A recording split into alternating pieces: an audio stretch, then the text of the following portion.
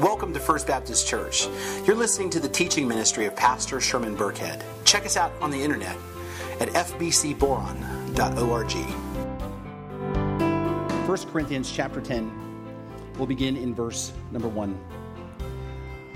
For I want you to know, brothers, that our fathers were under the cloud, and all passed through the sea, and all were baptized into Moses in the cloud and in the sea. And all ate the same spiritual food, and all drank the same spiritual drink. For they drank from the spiritual rock that followed them. And the rock was Christ. Nevertheless, with most of them, God was not pleased, for they were overthrown in the wilderness. Now these things took place as an example for us, that we might not desire evil as they did. Do not be idolaters, as some of them were, as it is written. The people sat down to eat and to drink and rose up to play.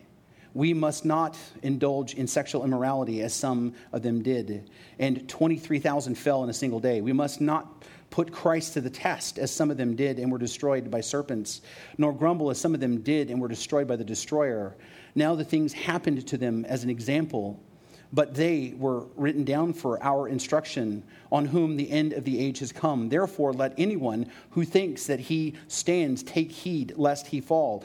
No temptation has overtaken you that is not common to man. God is faithful, and he will not let you be tempted beyond your ability. But with the temptation, he will also provide the way to escape, that you may be able to endure it. This is the word of the Lord. 17th century Puritan theologian John Owen once wrote, "Let no man pretend to fear sin that does not fear temptation also. These two are too closely united to be separated. He does not truly hate the fruit who delights in the root." Well, as we begin this morning, I actually want to start things differently than I normally do. And it really wasn't my intention to completely start everything differently, but so we're starting things differently a little bit today. You see, normally what I do is I begin each message with kind of an introduction, and then we work our way through the text, and somewhere in the message we end up getting to the main point of the discussion and the main point of what the text is trying to communicate to us. And then what I try to do after that is I try to then take an illustration of the sermon. I try to validate what we're talking about through the text, and then hopefully you will leave here and not 10 minutes later, forget what we've talked about. And hopefully Monday it's kind of still with you, and then maybe as the week goes on, that the main point of the message is still with you. And sometimes it works, and sometimes it doesn't. And I don't blame you, because sometimes even I go, "What did I talk about Sunday?" I mean, I think it happens to the best of us. So, but today, I actually want to do things a little bit differently.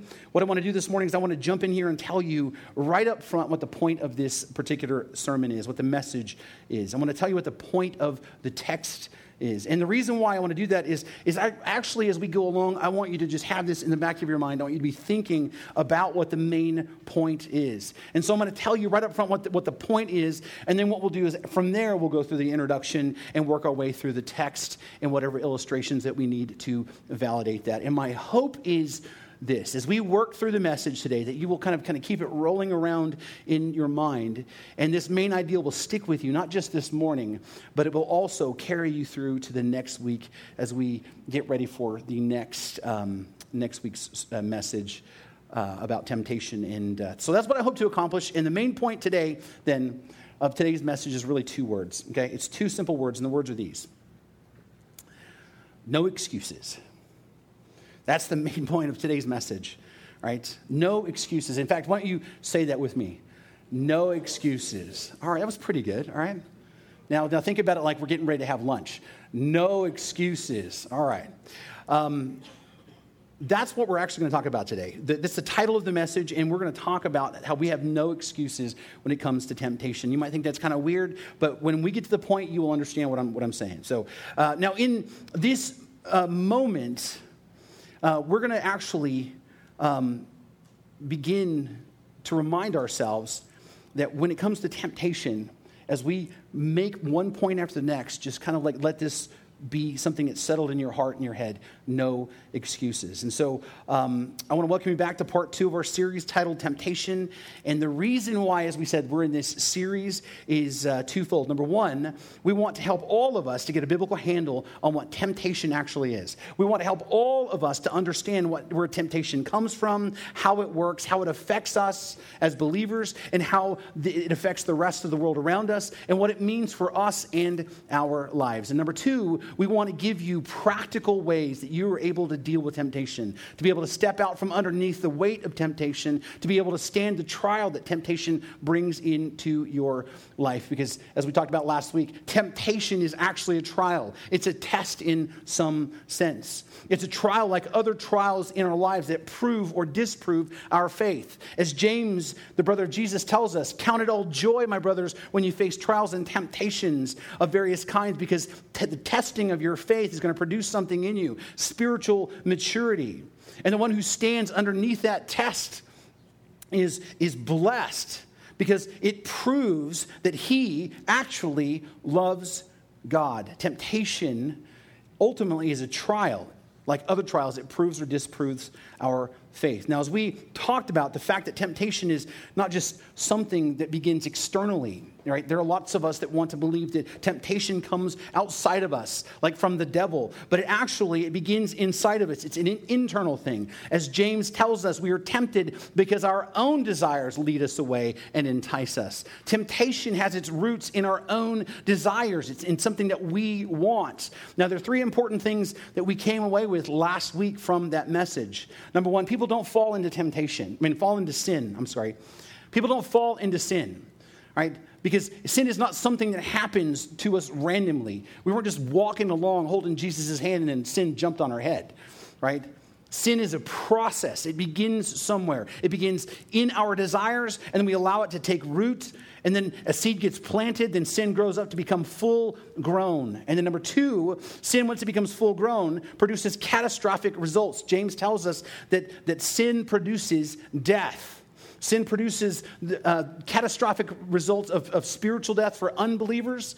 And it also produces death in believers as well, whether it's physical death. We know people who have died as a result of sin, right? But it also produces financial death and relational death, and it causes the death of marriages and families and opportunities and even whole communities. Sin can cause death in all kinds of areas of our lives.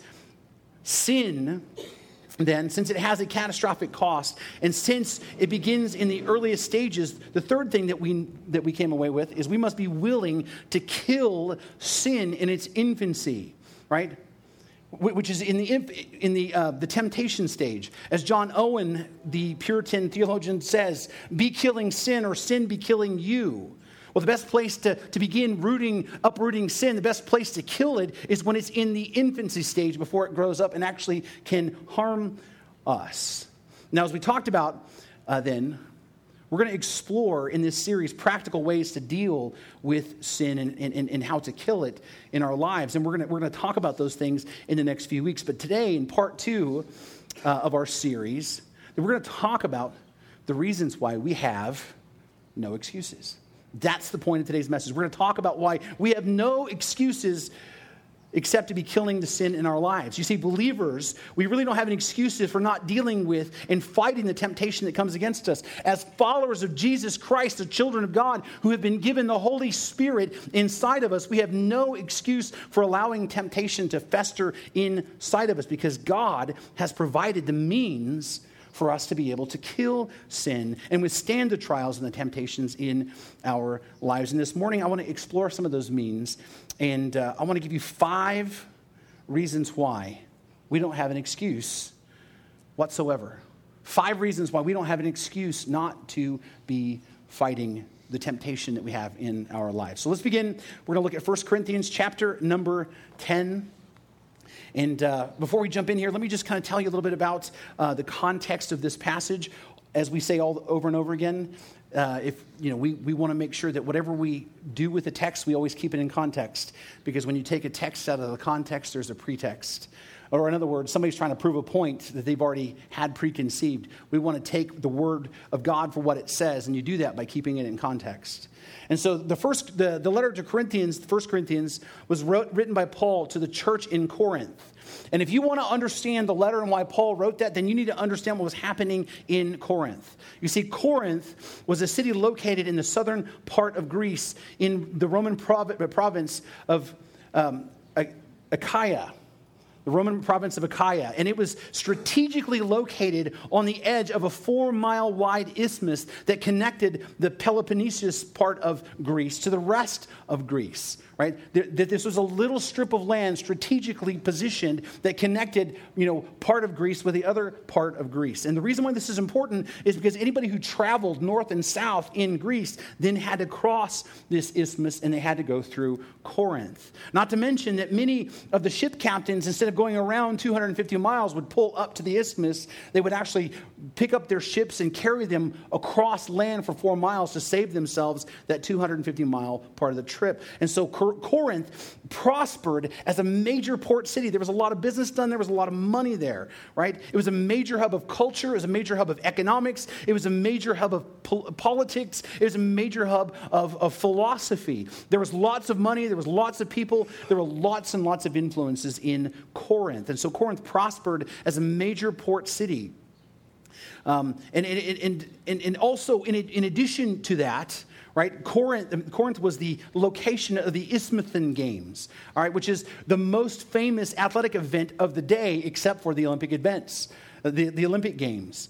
All right. In itself, these games, these athletic competitions would bring more and more people and more money to the region. Not to mention, Corinth was the location of the temple of Aphrodite, the goddess of love. This attracted more people to the region because there were devoted followers of Aphrodite, and there were those who wanted to then come have relations with the temple prostitutes that inhabited the temple of Aphrodite. So Corinth was this large and very affluent city, but it was also very, very corrupt. In fact, Corinth became so morally corrupt that the very name itself was synonymous with debauchery and moral depravity. To be called a Corinthian was to say that you had absolutely no moral standards whatsoever. The truth is, Corinth would actually make Las Vegas, what we call Sin City, look like Disneyland by comparison. That's how corrupt it was.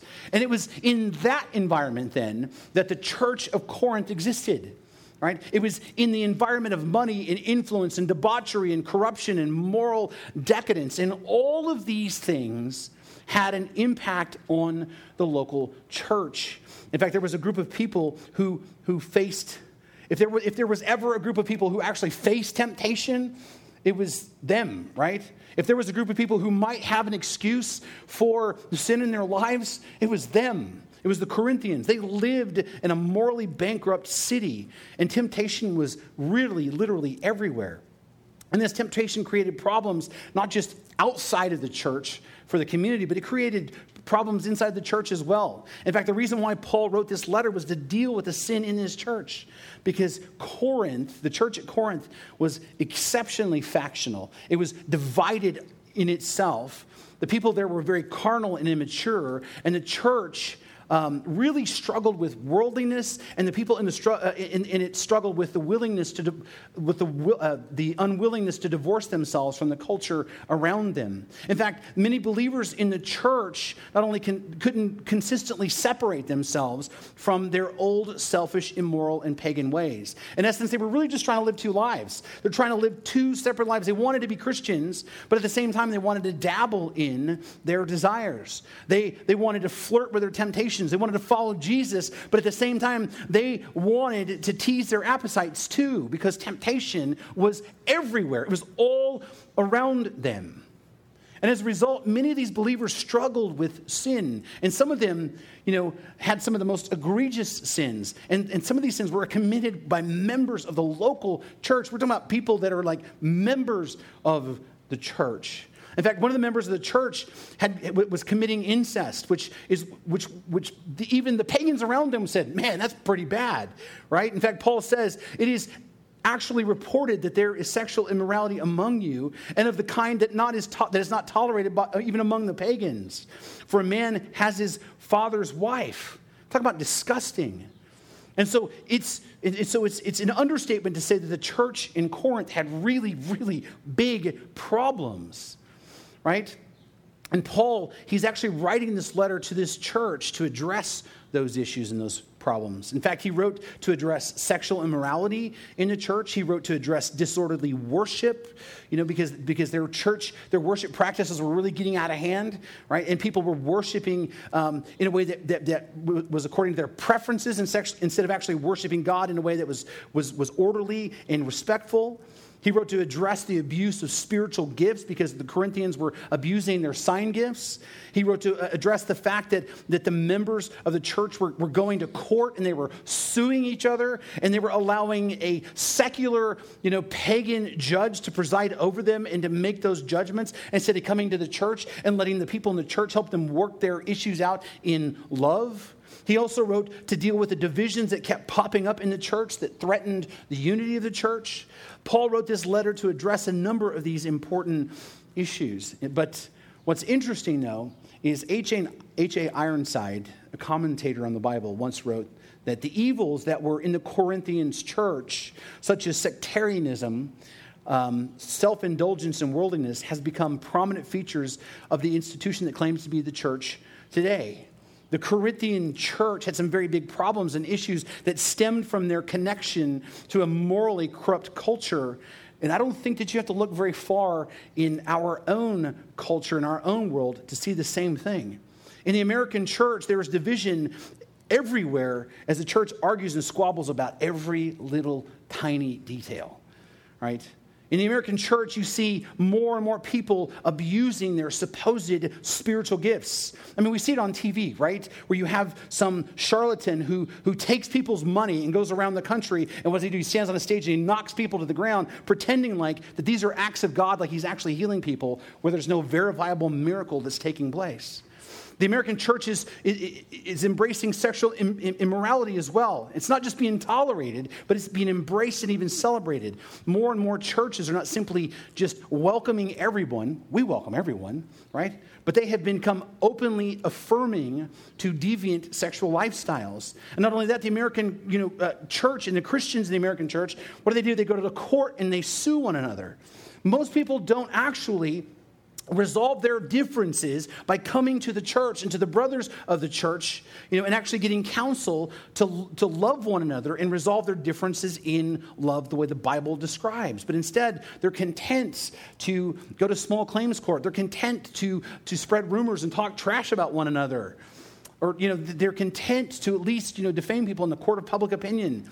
Everything we see in the Corinthian church, we also see in the American church. And Paul writes this letter to address these kinds of issues, to warn the Corinthian church that not only will God judge the world and unbelievers in the world, but God will also judge the church and the believers in the church who don't put to death the sin in their lives. In fact, let's look at the text here.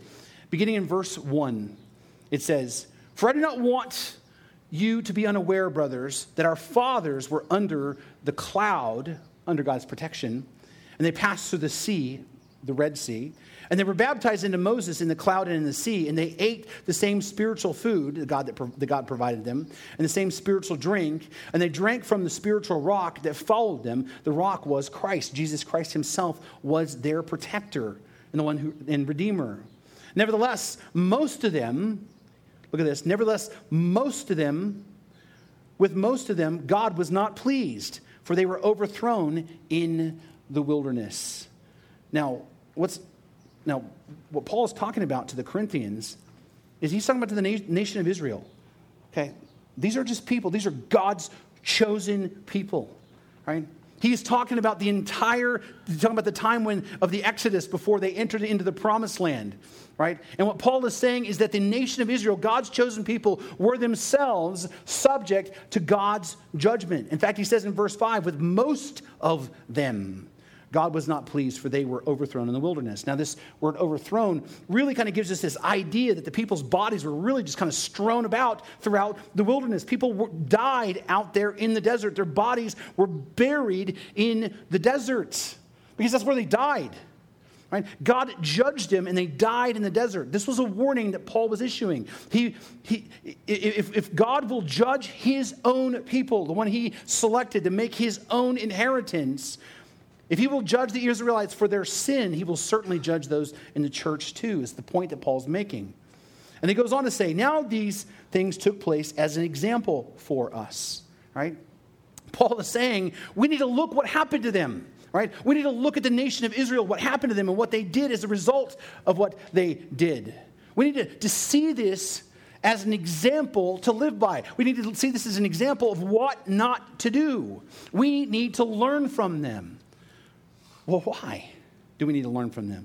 Why is he making this point? Why is he so emphatic here? Well, the reason why he's saying this can be found in the previous chapter that helps us get a handle on the context. In chapter 9, beginning verse 24, he says, do you not know that there is a race that all runners run, but only one receives the prize? So run that you may obtain it. Every athlete exercises self-control in all things. They do it to receive a perishable wreath, but we an imperishable. So I do not run aimlessly. I do not box as one beating the air, but I discipline my body and keep it under control, lest after preaching to others, I myself should be disqualified or judged. You see, the point that Paul is making here is that we all need to exercise self-control over our appetites that lead to sin. He is saying that we all need to finish the Christian race the right way, that we need to endeavor as followers of Christ to live lives that honor and glorify God. That is why Paul tells the Romans, I appeal to you, therefore, brothers, by the mercies of God, present your bodies and everything else you do with them as a living sacrifice, holding it and acceptable to God, which is your spiritual worship. Paul is saying that the Christian life is a journey. It is a race. It is a test. And what he's saying is that we need to work and we need to train ourselves to finish that race well. And so that we don't actually get disqualified from the promises and the rewards that are to come from following Jesus. That's what Paul is saying. He said, discipline my body. I keep it under control, lest after preaching to others, I find myself should be disqualified. Now, I want you to understand what Paul is saying here. Paul is talking about being disqualified. He is not talking about losing his salvation.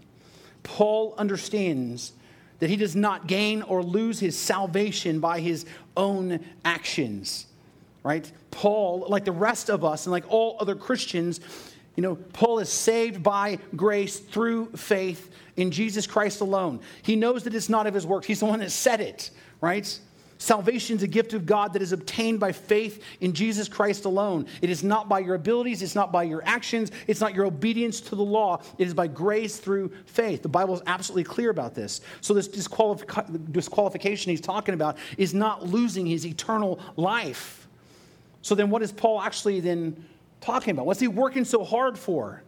Right? If he's not going to lose his salvation, then why is he disciplining his body? What's the point that he's making here? Right? By this obedience to God, that he wants to win some kind of race. Well, Paul, because he believes the promise and he trusts in Jesus, he has a relationship with the living God. And because Paul is saved, he values that relationship with God above all other things. Paul's greatest desire is God himself.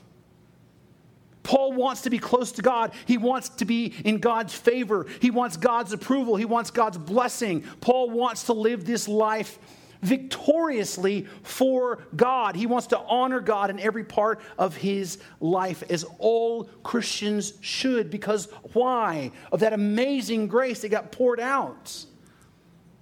And so he doesn't want anything to get in the way of that. He doesn't want even sin and temptation to get in the way of that. And Paul knows that if he will follow God with all his heart, mind, soul, and strength, God will use him. And God will use him in amazing ways. And that God will reward him for his faithfulness in this life and in the life to come. And Paul knows that if he succumbs to temptation, if he allows sin to grow up into his life, that God's not going to be okay with that. Even if it is Paul. That God will judge him like he does all other. That God will chastise him like he does all his children. Right? And Paul knows that sin, when full blown, leads to death. Now, it might not lead to spiritual death, but for him, he knows that it leads to other types of death as believers. He knows that sin can cost him his health. He knows it can cost him his relationships. It can cost him his reputation. And it can certainly cost him his ministry. Okay? Sin can absolutely disqualify a person from, like Paul or anybody else, from ministry, which is actually Paul's life. Paul lives to preach the gospel. That's what he does, right?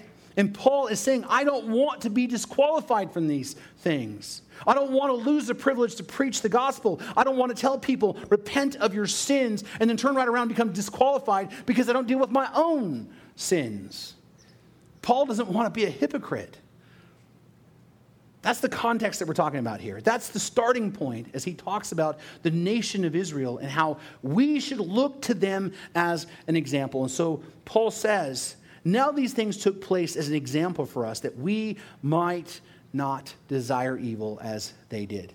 This is really, really, really important to not overlook, because he didn't say that they're an example so that we might not be tempted as they were tempted. He didn't say that they're an example to us that we might not fall into sin as they fell into sin.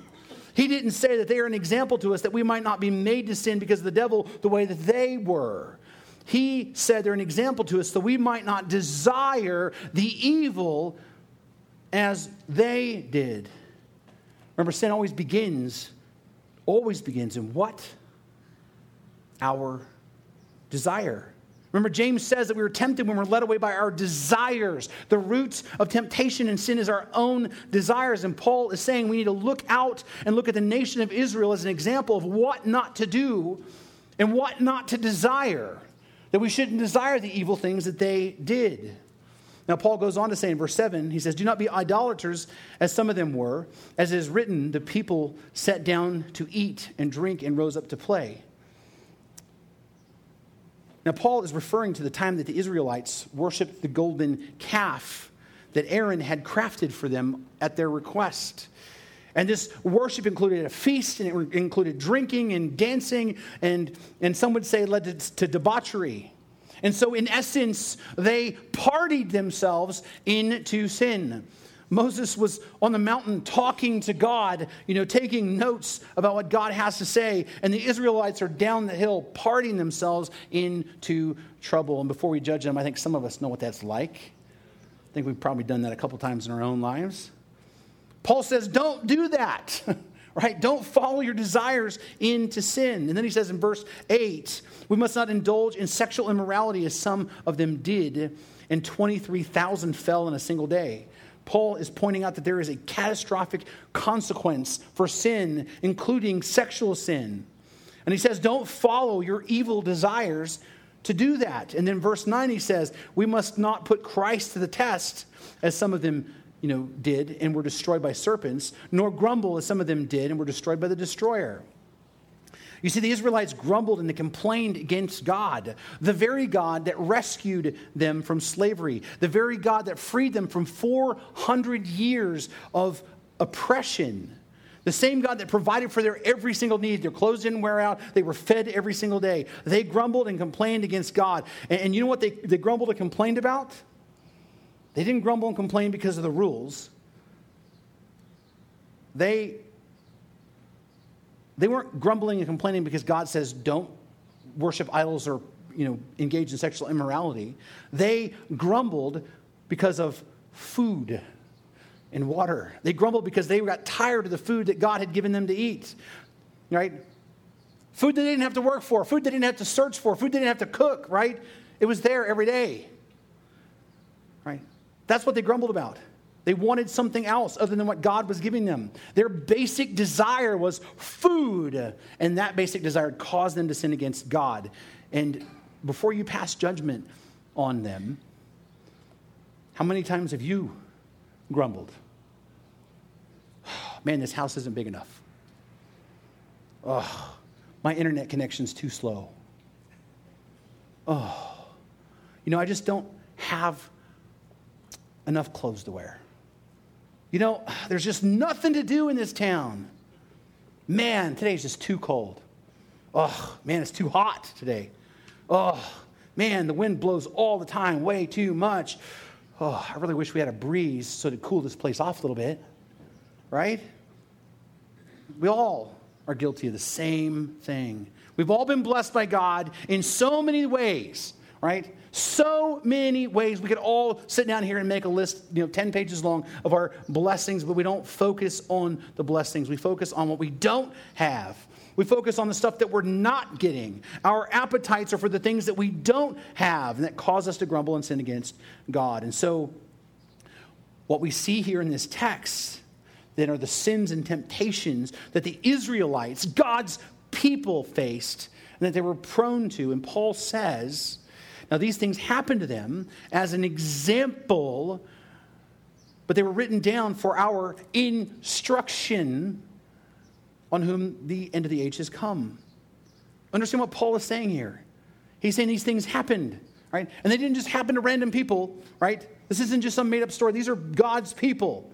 And these things happened, and their sins and their consequences were written down and recorded for our instruction, for us to learn from. There's a reason why they were written down. And Paul says that God made an example out of them so we could learn from them. So the first reason why you and I don't have an excuse to fall into sin is because God has already given us a clear example of what not to do. Paul says, here's a clear example of what happened to God's people. If they don't control themselves, if they don't control their appetites. That's what Paul's saying. Here's what happens to God's people if they don't control themselves and they don't control their appetites. He said, here's a clear example of the consequences of sin found in the Old Testament. And the example is about believers, by the way. Because you have to understand, these were people that were rescued by God. God saved them from Egypt, a picture of salvation. God drew them close to himself in a personal relationship. These were God's people that he provided for them and took care of them. This is a picture of the church. But it says, nevertheless, with most of them, the majority of them, most of them, God was not pleased. And he says that they were overthrown in the wilderness. God saved them, but they suffered consequences of their sin. They didn't get to the promised land. They didn't get the reward. Their sin cost them that. They were disqualified from that. Now, some of you might say, well, wait a minute, that's not about unbelievers. Paul's describing the unbelievers of the nation. This doesn't really apply to us. Well, actually, that's incorrect. Because guess who else suffered the consequences of his sin and didn't get to enter into the land? Moses himself. Moses himself did not enter into the land. Moses, now understand, was the most quoted person in the entire Bible, by the way, right? His writings are quoted in the other parts of the Bible more than any other author, right? He's the one that God chose to set his people free. He's the one that God chose to lead the nation of Israel. He's the one that God chose to write the first 5 books of the Bible. Moses was the man who had face-to-face conversations with God. Moses was the man who met with God on Mount Sinai where God gave him the law. Moses was the man who performed mind-blowing miracles. I mean, he parted the Red Sea, right? Moses was God's messenger and the greatest Jew that has ever lived. That Moses became disqualified from entering into the land because of his pride and his sin. The Bible tells us the closest he ever got was he got to stand basically on a hill and look at it from a distance. God gave him that. That was it. And then he died and was buried. He died without ever receiving the reward that was promised. Now, are you going to tell me that Moses wasn't a believer? Moses was a believer, right? You see, Moses didn't lose his salvation, right? But he absolutely suffered the consequences of his own sin. And he stands as an example to us with the rest of the nation of Israel. And as Paul says, therefore, let anyone who thinks that he stands take heed lest he fall. Paul is saying, don't become complacent just because you put that label on your life, Christian. Don't become complacent because you have a relationship with God. Don't think that you are beyond the power of sin and temptation. Don't think that because you're a Christian, you go to church and you go to small group Bible study, that you're above it, right? Moses himself fell. God's people fell. and they fell out of favor with God. Now, Moses and the nation of Israel stand as an example to us, an example that we need to take heed of, an example that we need to learn from, an example that we need to take seriously, because we don't have an excuse to allow our desires to lead us away the way they do. Paul continues in verse 13. He says, "No temptation has overtaken you that is not common to man." You see, another reason why you don't have an excuse is because the temptation that you face, the desires you have to deal with, are not unique to you. They're common to all of mankind. And this right here is a truth that we tend to lose sight of, because we live in an individualistic culture. We live in a world that focuses and encourages us toward individuality. We live in a culture that celebrates our individuality and our individual stories and our own experiences. And understand, right? I'm not knocking individuality. In fact, I think on some level individualism is good. I mean, I personally think that people need to be individualistic enough to take personal responsibility for their lives. That they need to take personal responsibility to take care of themselves. That they work to improve their own lives, is not to be the burden to other people. That they don't make excuses for their shortcomings or for their failures. I think that there's a certain amount of individualism that is absolutely healthy. I think that we should all be one of a kind in a sense. But we live in a world that doesn't promote individual responsibility. We live in a world that promotes individual expressions of our experience. We think that our experiences and our view of the world are unique and individual to us and us alone. And what I mean by that is we think that we experience things that no one else has ever experienced before. We think that we go through things that nobody else has ever been through before. And then we tell ourselves, as a result, that no one knows what we're going through. And no one knows, what our struggles are. And no one knows what we've been through. And no one understands how we feel. And no one, knows what it's like to be us, because our experiences are unique to us. But that's not what the Bible tells us. Paul says, "No temptation has overtaken you that is not common to man." Why does he say this? Because we all have common experiences. We all experience similar things. We all know what it's like to be hungry. We all know what it's like to feel lonely. We all know what it's like to experience laughter. We all know what it's like to be rejected. We all know what it's like to be self-conscious when you walk into a room in a new place. We have common experiences. We might not experience everything in the same degree or have the same things in combination, but we all have common experiences. And so there's not a desire that's unique to you. There's not a temptation that you have faced that someone else has not faced. Okay, I might not have faced all the same temptations you have, and I might not struggle with the exact same desires that you do, but someone else has, right?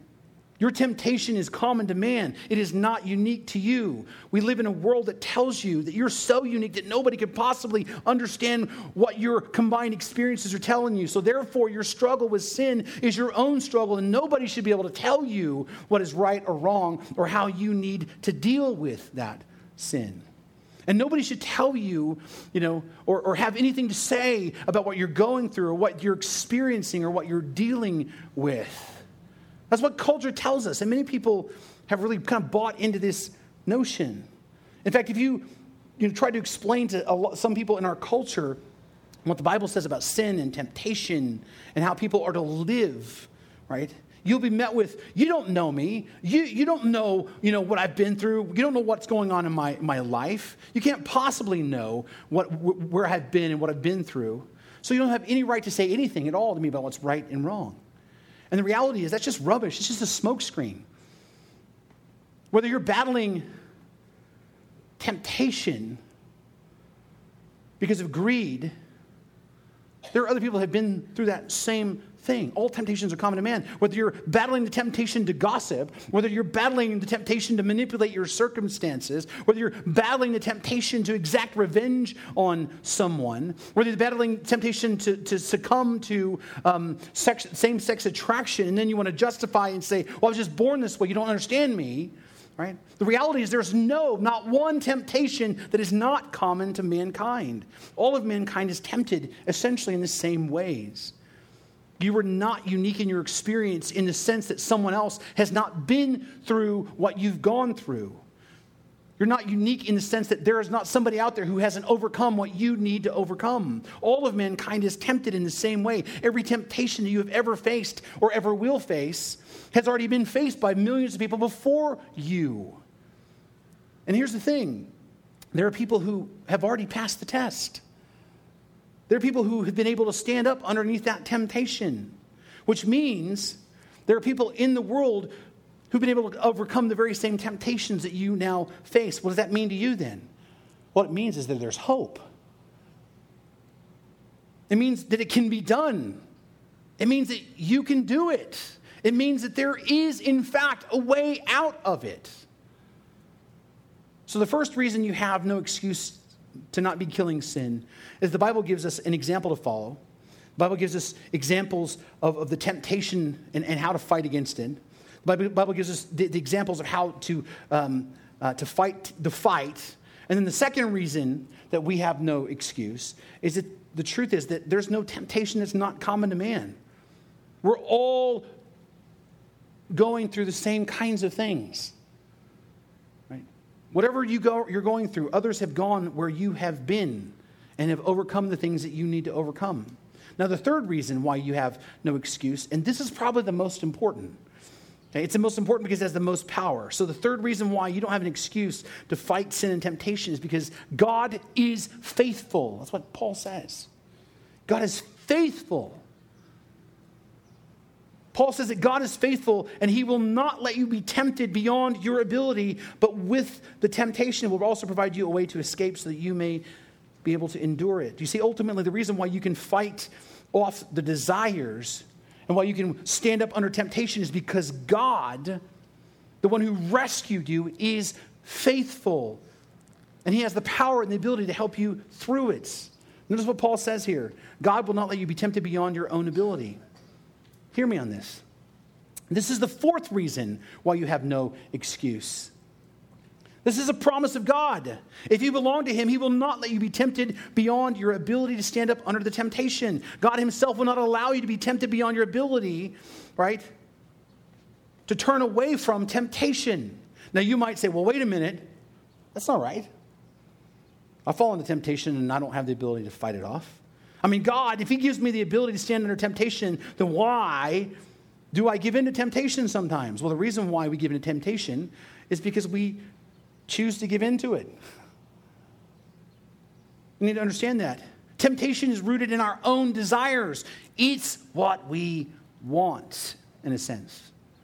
And when we are tempted, when we are lured away by our own desires, we have a choice. We either choose our desires and dabble in our desires and flirt with temptation, or we choose to run to God. As we said last week, the reason why we fall into temptation is because what is tempting us in the moment is something that we want or we, in the moment, value more than what we value God. When we drink too much, we're valuing the buzz more than we value God.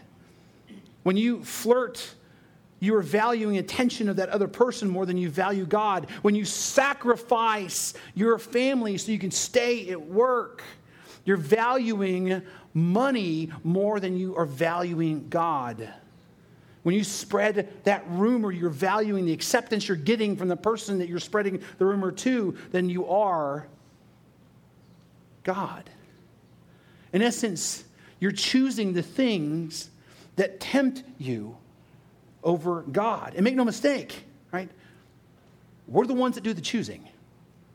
Right? God gives us the ability to choose differently. God gives us the ability to turn to him. God, through his blood, through the blood of Christ, saved us, brought us into a personal relationship with him, and then filled us with his Holy Spirit, and then gave us his word and provided us this church family to do life with. And he's given us all the tools that we need. We have the ability to pass the test. We have the ability to choose differently. In fact, Paul says that. And he tells us that. With the temptation, he will also provide the way of escape that you will be able to endure it. Which is, by the way, the fifth reason why you have no excuse. God is faithful. He gives us the ability to withstand the temptation. He always provides a way out. God always provides us a way out of temptation. So we have the ability to choose differently. So we cannot honestly say that temptation was just too strong. Oh, we just couldn't fight it. We just couldn't resist. No. We just didn't choose the way out. We just chose the value of temptation. We chose that desire over God. That's why Paul is so emphatic. That's why he says, I do not run aimlessly, right? He says, I don't box as beating the air. I don't just run around just to run around. I'm running with a purpose. I'm training with a purpose. And I'm not just shadow boxing. I'm getting ready for a real fight. He says, I discipline my body. I keep it under control, lest after preaching to others, I myself should be disqualified. Paul makes it clear, I'm going to value God above everything else. I'm going to pursue God as my personal obsession. I'm going to train my mind. I'm going to train my body. I'm going to do everything I can to keep my eyes on God so that I don't allow temptation to win me over. That's where it is. That's the strength of what God gives us, right? That's how we stand up. If we desire him and value him above all other things, if we find our greatest joy in God instead of relationships, if we find our greatest satisfaction in him instead of sex, if we'll find the greatest fulfillment in God instead of material things, then there's not a temptation in the world that can overtake us. Because when sin comes, desire wells up inside of us. God gives us a way out. And the way out is him. He is the prize, right? The way out is to follow him. The way out is to engage him in his word. The way out is to worship him with all your heart, mind, soul, and strength. The way out is to take him at his promises. The way out of temptation is to desire God more than the things that tempt you. If you'll pursue him with all your strength. You see, I don't know if you realize it, but this particular section here, if you look in the ESV, it's titled Warning Against Idolatry. In fact, the very next verse, Paul says, therefore, beloved, flee from idolatry. That's kind of like the conclusion of everything he's been talking about. The very next section after that is titled, do all things for what? The glory of God. You see, at the heart of temptation is idolatry. When we fall into temptation, we're making idols of the things that we desire. Because we're desiring them and we're loving them more than we desire and love God. That's what idolatry is. That's the very definition of it. So when we can succumb to temptation to spend money, that you don't have on things that you don't need, you are worshiping at the idol of materialism. When you succumb to the temptation to flirt and cross lines with someone who is not your spouse, you're making an idol of sex. When you succumb to the temptation to help other people for your own glory so people think highly of you, you're making an idol of your own pride. And then when you refuse to take God at his word about things like marriage and sex, you make an idol of your own sexual identity. Whenever we desire something more to God, we turn it into an idol. Whatever we hunger for more than we hunger for God becomes an idol to us. And that's what happened to God's chosen people, the Israelites. Moses is up on the mountain receiving the law, right? And the people are like, Aaron, hey, make us an idol that we can worship so we can party. Because we desire more than actually, having a relationship with that God that's up there on the mountain. Later on, the Israelites were like, wow, those Moabite women are really attractive.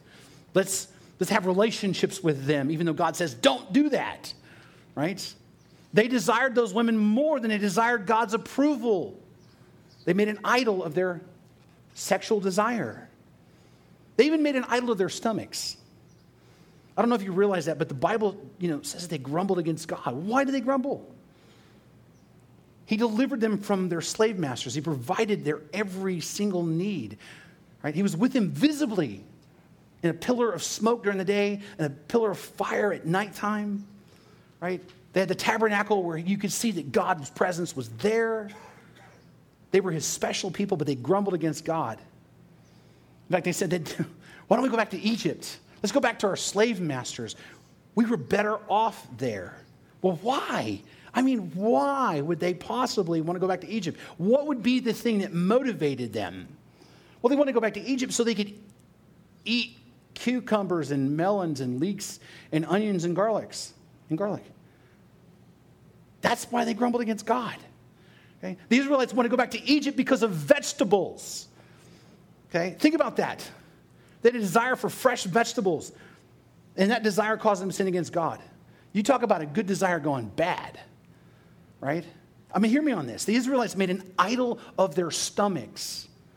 They wanted to satisfy their desire in their stomach so much they were willing to go back to slavery, right, and turn their back on everything that God had done for them to that point. Their desire for vegetables was greater than their desire for God. And you might say that sounds stupid, right? Because it is stupid. But all of idolatry ultimately is stupid. All of our desires that lead us away from God and that cause us to sin are stupid. I don't know anybody that hasn't gotten themselves into trouble and go, that was stupid, right? We all do that, right? Anything that causes us to turn our back against God is stupid. Any desire that you have more than the desire for God is itself stupid, okay? Because how in the world are you going to spurn the love of God for things like food or for sex or for acceptance or material possessions or the right to get even with somebody? Will you guys please be quiet back there? Thank you. I mean, it's just downright silly. But yet, that's what we do. We make it even worse, right? What makes it even worse than that is we don't really even have an excuse for it, right? None. We have an example to live by in the Word of God. There's no temptation that's unique to us, right? Other people have overcome the same things that we have. God himself is faithful to help us. He don't allow us to be tempted more than what we can absolutely handle. And God makes a way always out of the temptation. We absolutely have no excuses. And it's really stupid to desire something more than God. Now, with all of that, what's my point here? My point is I think now we finally have a pretty good handle on what temptation actually is. Temptation is the outworking of our desires for things other than God. It's kind of at the heart. It's when our desires entice us to begin to lead us away from God. We're led away by something else. That's what temptation is. And this temptation then can grow as our desire allows the seeds to be planted in our hearts, right? And as our desire for things other than God grows, sin becomes full grown in our lives. And when it happens and sin becomes fully grown, it produces death. It comes at a cost.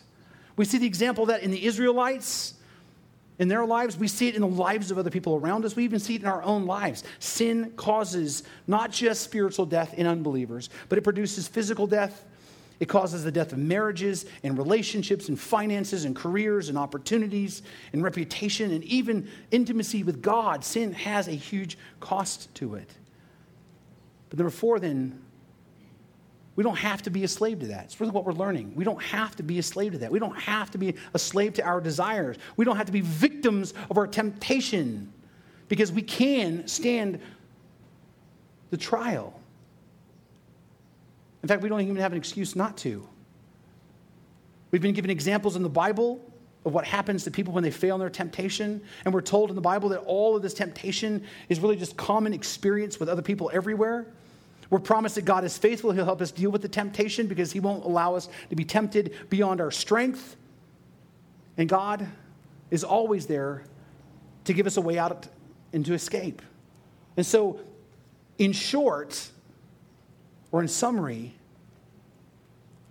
temptation is ultimately a test of our desire for God or for other things. And God, by his grace, gives us the ability to overcome the test so we don't have any excuses.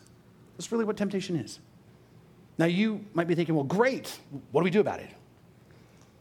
I mean, you said, Sherman, that part of this purpose of this series is, helping us to be able to overcome sin, right?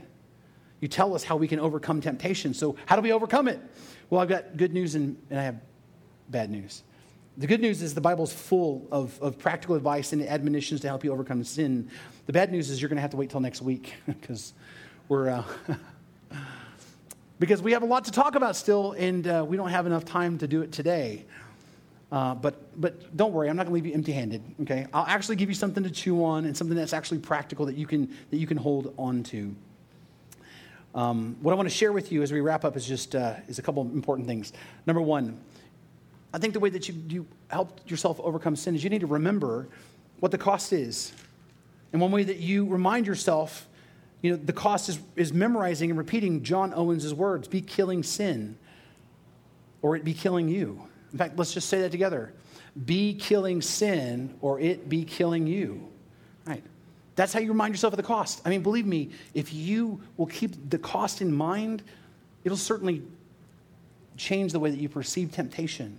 Number two, remind yourself what temptation is. And the way you do that is just memorize this. Temptation is anything I desire more than God. All right, let's say that together. Temptation is anything I desire more than God.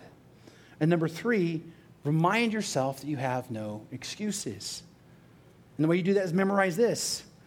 God is faithful to help me to overcome any and all temptation. Let's say that together. God is faithful to help me overcome any and all temptation. Okay. These right here, these three truths are things that you can absolutely hold on to. Right? They come right out of the Bible. They're things that you can hold on to. Write them down if you want to. Put them on a 3x5 card. Put them on your mirror. Put them in the car. Put them where you can see them. Memorize them. They're really, really short. In fact, I really want to get a T-shirt. I've seen somebody, they make T-shirts that say, be killing sin, or it'd be killing you. I think it'd be cool to have. But here's the point. Use these things as tools to remember that God has empowered you to be victorious over sin. God didn't just leave you here to your device. He didn't save you so that you can just continue to fall down and bust your head over and over again. God has given you the Holy Spirit in your life. He's given you His Word. He's given you your church family. He's given you tools that you need to overcome them. You just need to remind yourself of that. And so again, I think this is a good place for you to start retraining your own thoughts. Be killing sin, or sin be killing you. Temptation is anything I desire more than God. God is faithful to help me to overcome any and all temptations. Let me pray for you. Father, we love you. We thank you so much for your grace and your mercy. We thank you for your word. We thank you for the fact that you haven't left us to our own devices. Though there are times, Lord, I'll admit, I feel like that I am. There are times I do get caught up in my own head, in my own mind, in my own life, in my own thoughts. And sometimes I feel like nobody understands me, or nobody understands what I'm going through. But I realize that's just the enemy just trying to cloud my judgment, because your word says that there's not anything that's not common to man. There's not a trial that anybody's faced that others haven't faced. There's not a circumstance in my life that is so catastrophic that there's not someone else that's not able to identify with it. There's not a temptation in my life that isn't so strong that someone else isn't overcome it, Lord. And Lord, let us take you at your word. You said you're faithful. You said you will not allow us to be tempted more than we can stand. And that you said that you'll make a way out. Lord, give us the eyes to see the way out as we encounter those temptations, whether it's financial, whether it's relational, whether it's, careers, whether it's, ambition, whether it's our pride, whether it's gossip, whatever it is, Lord. Help us to see how we're tempted, Lord, and help us to see the way out of that temptation. Help us to glorify you, Lord, in our lives. Help us to desire you more than the things that tempt us. And Lord, we know, we accept that we're not going to be perfect here and now, that this is not heaven yet. And we know that there's a process of sanctification, and sometimes we're going to stumble and fall, so that way we can see where we're falling short and we need to get up. Well then, Lord, when we fall short, help us to repent and get up and then pursue you all the more. Help us all to make you the deepest desire of our hearts. Help us all to desire you above anything else and everything else, and that then our life would then be poured out of that filter and lens. Help us to be the people that you're calling us to, and the church that you're calling us to, and help us to go out into the community and the world and share the hope of Christ with all those who need it today. We love you. We praise you. It's in Christ's name we pray. Amen. Thank you for listening. You've been listening to the teaching ministry of Pastor Sherman Burkhead. Check us out on the internet at fbcboron.org. And please consider partnering with us financially as we share the hope and the healing of Jesus Christ with our community and with the world.